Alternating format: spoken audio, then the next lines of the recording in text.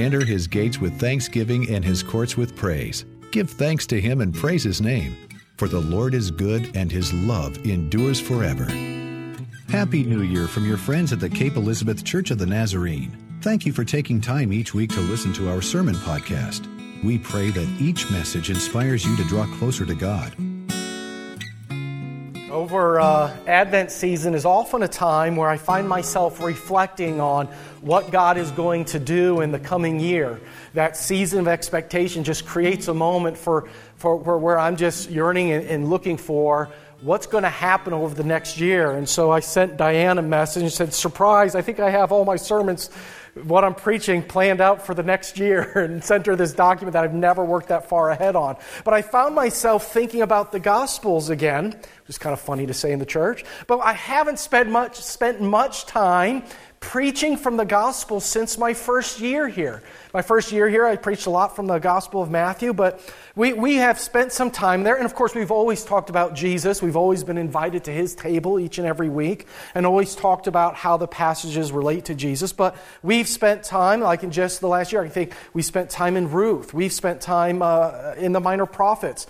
We have spent time over the last few years. We've talked about a lot of different passages in the Old Testament, the exile and classic passages from there. We've spent some time in some of Paul's letters, and even this last Advent season, we spent some time in the Psalms. In fact, as I was looking back, the last 3 Christmas seasons, I was like, okay, I did the Psalms, I did Paul's letters that hit the themes of Advent, and I did the prophets that kind of like were foretelling that there is one who is to come. And so I just found myself looking back and saying, wow, I really should spend some time in the story of Jesus. And so this year, we're going to spend a lot of time in the Gospel of Mark. And instead of just preaching every week from the Gospel of Mark, I don't think I can get 52, split Mark, the shortest Gospel, into 52 messages. So we'll take some breaks and have some other messages. But we're going to focus on the Gospel of Mark and really just get a clear picture of who is this Jesus that we talk about. Jesus that I think sometimes when we mention Him or we use Him in conversation, he kind of takes a shape of whatever it is that we've heard again and again and again. And it can be informed by what we've read in Scripture, or informed by preaching. Sometimes it's just informed by just the culture of just how we've come to talk about who Jesus is. And so we're going to spend some time in the Gospel of Mark. And I want to start off reading there the first 11 verses today. The beginning of the good news of Jesus Christ, the Son of God. As it is written in the prophet Isaiah, "See, I am sending my messenger ahead of you, who will prepare your way, the voice of one crying out in the wilderness, prepare the way of the Lord, make His paths straight." John the Baptizer appeared in the wilderness proclaiming a baptism of repentance for the forgiveness of sins. And people from the whole Judean countryside and all the people of Jerusalem were going out to Him and were baptized by Him in the river Jordan, confessing their sins. And now John was clothed with camel's hair and with a leather belt around his waist. And he ate locusts and wild honey. And he proclaimed, "The one who is more powerful than I is coming after me. I'm not worthy to stoop down and untie the thong of His sandals. I have baptized you with water, but He will baptize you with the Holy Spirit." And in those days, Jesus came from Nazareth of Galilee and was baptized by John in the Jordan. And just as He was coming up out of the water, He saw the heavens torn apart and the Spirit descending like a dove on Him. And a voice came from heaven, "You are my Son, the beloved, with you I am well pleased." This is a book written for people who have been wondering, I've been hearing this story about Jesus. People have been talking about Him. Can I get a definitive story? Can I find out a little more about this? It's understood that Mark, the Gospel, as it's written, comes about around AD 60, 30 years after Jesus' death, which means the contemporaries of Jesus have gotten to the point where they're like, okay, we need to make sure this story is preserved. And the people who were children At the time of Jesus' death and his 30, people who are children like, wait, I remember that story. I know that. How was that again? How did those things happen again? And then there's other people in the church who are saying, I've had children since then who are grown up and are hearing this story and wondering about this and asking questions, but they weren't alive then at all.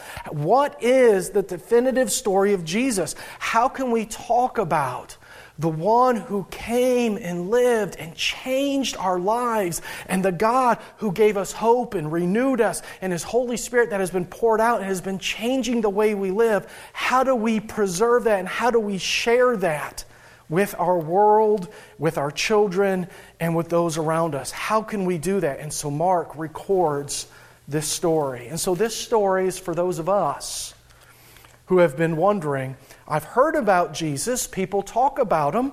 I've heard that word. I've heard people talk about who is He exactly. And even for those of us who have been in the church for a long time, I have found that just spending some time in the Gospels can be a refresher, a reminder for us about just exactly where Jesus desires to work and how He wants to speak to where we are in our life. And so the Gospel of Mark begins. This is the beginning of the good news of Jesus Christ. You've heard about Jesus. Let me tell you, this is just the beginning of the workings of the Son of God, who has a place, a purpose, a goal, and hope for each and every one of us. Mark's Gospel is for those who've heard about Jesus, but are looking for something a little more. They want to find out about this person. What does this mean for my life? What does Jesus have to do with me? And so he says, I want to tell you right off the bat that this comes straight from the prophets. Mark says, according to the prophet Isaiah, I'm sending a messenger, preparing the way. When he says this is how it's written in the prophets, he's not just saying the prophets wrote something down to be preserved for some time later that we would understand.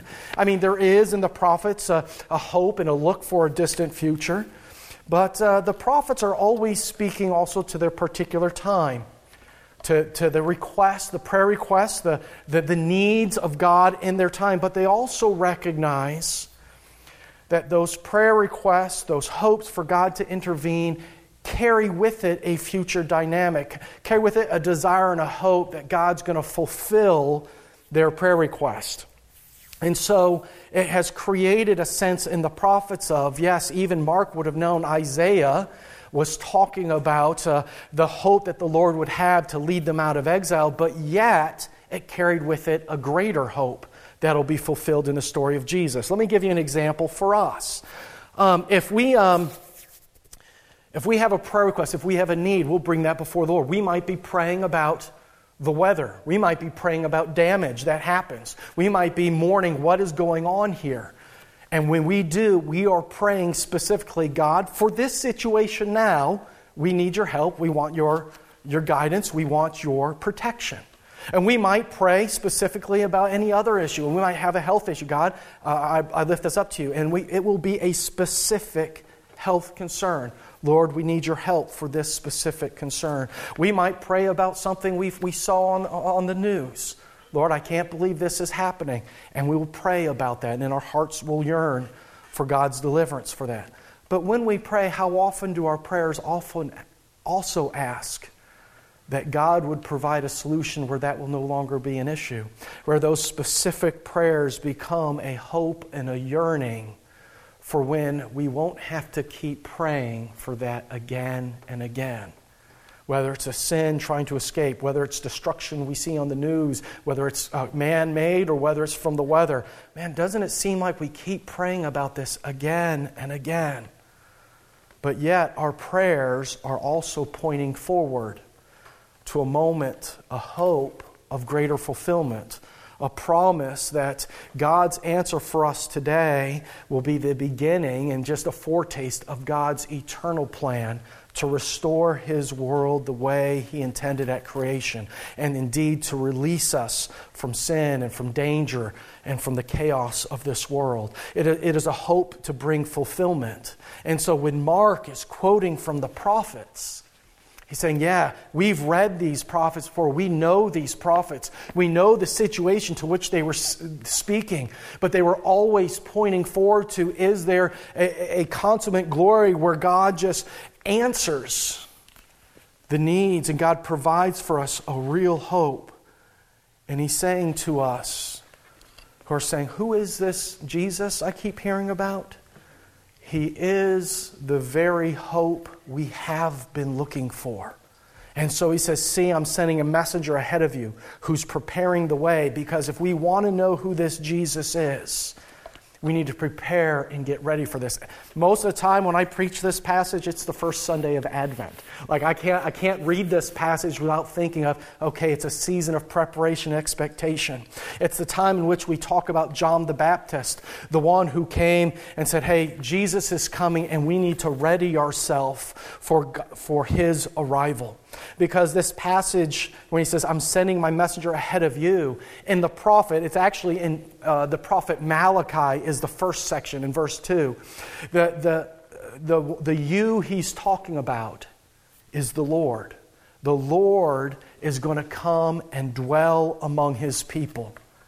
And we want to be ready for what the Lord is going to do in our life, for how God wants to work. And so we have ways in which we prepare, don't we? If someone is going to come, how we prepare for an arrival. Last week, if we would have had church, the way we would have prepared, we would have made sure the sidewalks were cleared. We would have made sure there was enough salt put down. We would have made sure that you could come in and it'd be nice and safe. And if we thought we could have done that well, we wouldn't have had to cancel church. But when we prepare, when we are expecting somebody, we prepare. Last season, the children did it with milk and cookies, right? If you're expecting someone to come, you prepare in some way. And so the Gospel of Mark says someone is coming and telling the people, God wants to work in your life. The Jesus whom you have heard about, and you're wondering about, who is this good news? What is He going to do? Prepare, because God is going to do something in your life. Allow His Spirit to work in you and open yourself up to what He is going to do. John the Baptist becomes the voice, the one who says, Jesus is on the way, and it's going to make a world of difference for you, because you are going to find that the God of the universe, the God who has created this world, has an interest in you specifically. Let me tell you about Him. And John here is shown to us to be like a prophet, a lot like the prophet Elijah. If we were to look at the way Elijah was dressed in the Old Testament, he's described in many of the same ways John the Baptist is. Camel hair, belt around his waist, same kind of description, which either means that was just a really long-going fashion, or John the Baptist is meant to be seen as a forerunner to God's action and what God's going to be doing. And I find myself thinking, as I think through that illustration and wrestle with, wait, why did he just say, hey, this is written from the prophet Isaiah, but he quotes from Isaiah, but he also quotes from Malachi? Well, I found myself looking into it some more, and at the end of Malachi, what it says is, one like the prophet Elijah is going to turn the hearts and heads of your children to the Lord. And so there is a sense in which there is a promise that who we are and the generations that are going to come after us indeed will be able to see and know that God's plan and God's future was not just for this time, but for all time. And so John the Baptist tells us about Jesus. He is God. He is among us. I have no business to be anywhere near Him. Though when He says, I can't even untie the thongs of His sandal, the sandals were those that got tied up all the way up to the knee. He says, I can't even touch that. Well, you see, the shoes are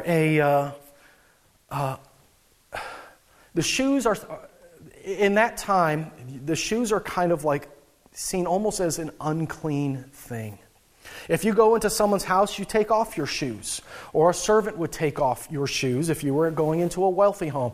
The bottom of the shoe, for instance, is something that you don't touch, you don't go near at all. I had a Hebrew professor tell me an example of this, a lingering cultural phenomenon. He said, I was visiting in the Middle East and doing some research and stuff for his Old Testament work. And he says, and I was at a restaurant, and I was sitting at the restaurant, and I felt comfortable. And so I did what I do a lot of times when I sit down, is I just put my foot up on my knee. And I sat down like this. I can't believe I can do this. So anyway, just so you can see, sat down like this. And so he sat down, and for a while, no one came to his table. And then finally, a waiter came and said, you need to put your foot down if you're going to stay here. And he said, what I didn't realize at the time was to expose the bottom of my soul to everyone else was considered an insult. It was considered an offense because that is where all the dirt and the grime of your travels is. And it was just considered just a demeaning act to show the bottom of your shoe. And after he told me that, and I was following the news for a while, I started to see glimpses of that shown. Whether it was George W. Bush giving a speech and having a shoe thrown at him, or when the Saddam Hussein statue fell, and I saw a video of that, and the people ran up to the statue, and they took off their shoes and beat the statue with it. It was an expression of insult. It was an expression of, this is the worst of what I've been through, and hitting you with it. And so it gives all kinds of illustration to even the story of Jesus when he's gathered around his disciples just before the crucifixion and right at the Last Supper. And he washes his disciples' feet. And we say, oh, what a strange act that is. But it was the lowest act of a servant to say, let me clean that which is dirty from your journeys. That which has come to be signified as the lowest of the low. And so John the Baptist says about this Jesus, I can't even touch the thong that's at the top near his knee to untie the sandal. I can't get anywhere near. He's so much above who I am. It is the most drastic way he can say that Jesus who comes for us deserves the highest place of honor in our life. And I am absolutely nothing before him. And he says, and we're going to prepare for that. I'm going to baptize you. It's going to be, I'm going to dip you in the water, and you're going to go in the water, you're going to get drenched, you're going to be covered with water, and you're going to come up, and it's going to signify that you have washed yourself clean of anything filthy, and that you have repented, and that you have turned to God, and you've said, okay, God, I'm ready for Jesus to come into my life. I'm ready to find out about this Savior that you've brought into the world. And so he's going around and he's baptizing people. Baptism of repentance, a way of preparing for Jesus to enter into their life and just getting them drenched in water. And he says to them, I'm doing this with water. This is just preparation for Jesus to come. But when he comes, he is going to baptize you with the Holy Spirit.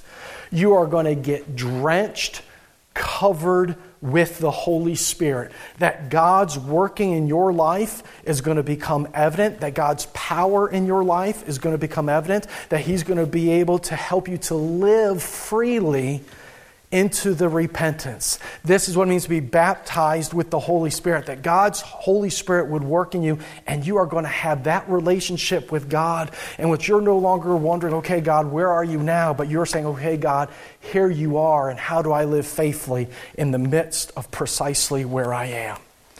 This is the story that John the Baptist is laying out for the people. And the people are saying, I'm ready. I want to see what God's going to do in my life. I've been wondering where God is. I've been wondering when God's going to answer. I've been wondering what happens next. And John says, our hearts turned in repentance to Him will yield the presence of God's Holy Spirit in our life when Jesus comes. And they're ready for that.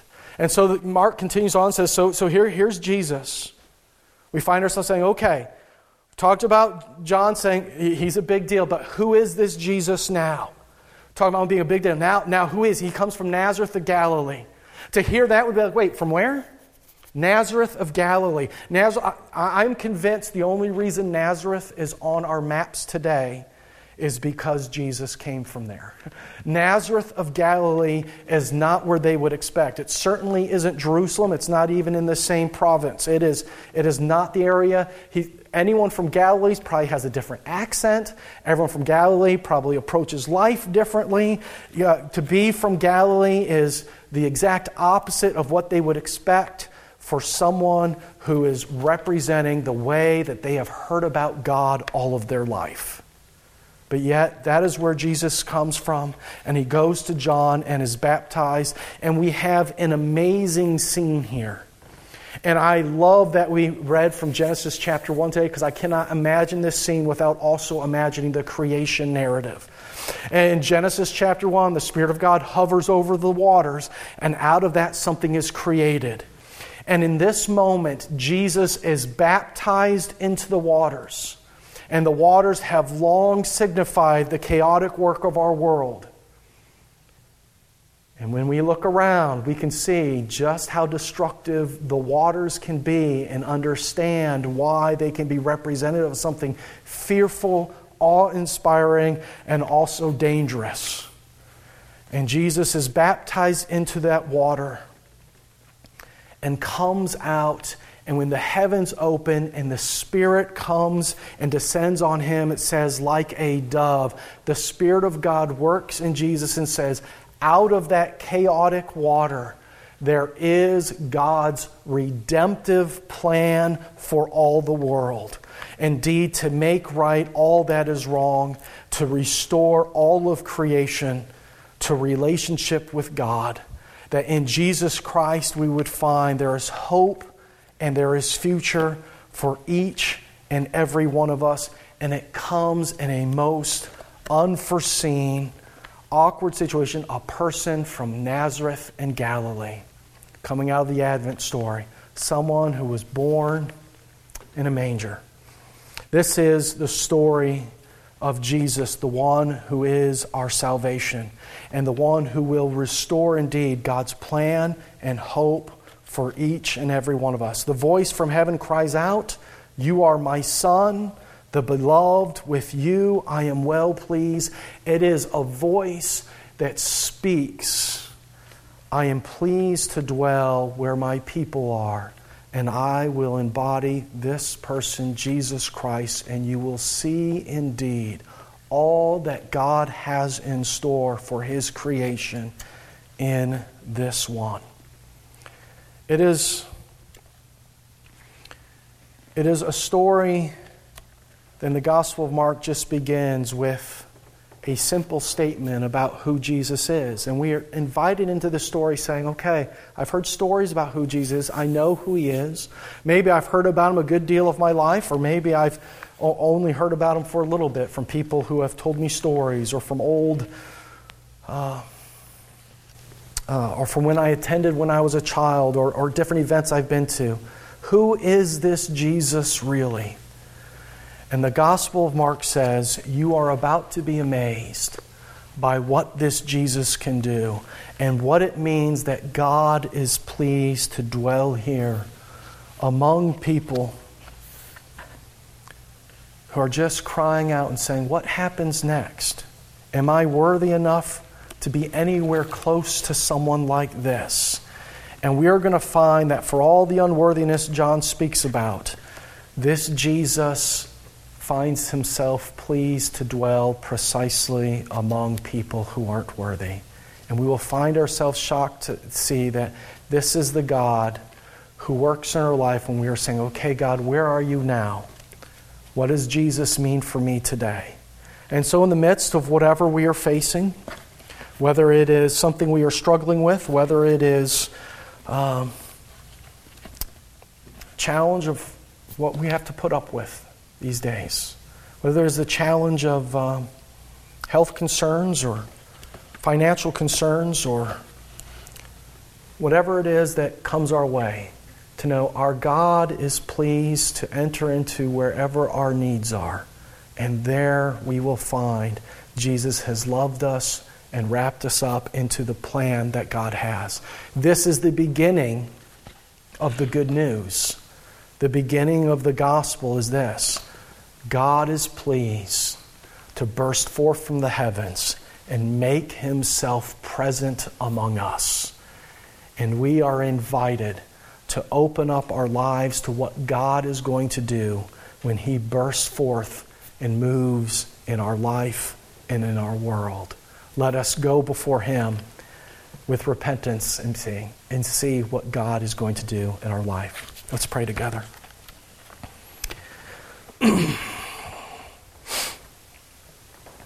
Heavenly Father, I come to You today asking that You would help us and meet us precisely where our concerns are, where our worries are, where our fears might be. That, Heavenly Father, we would see indeed that You are the God who is bringing everything to completion.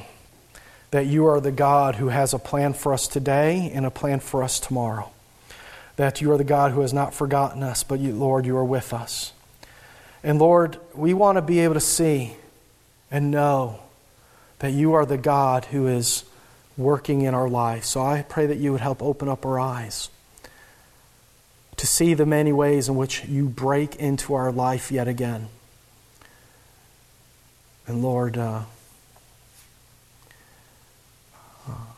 know that sometimes our eyes are closed, our backs are turned, our attention is off.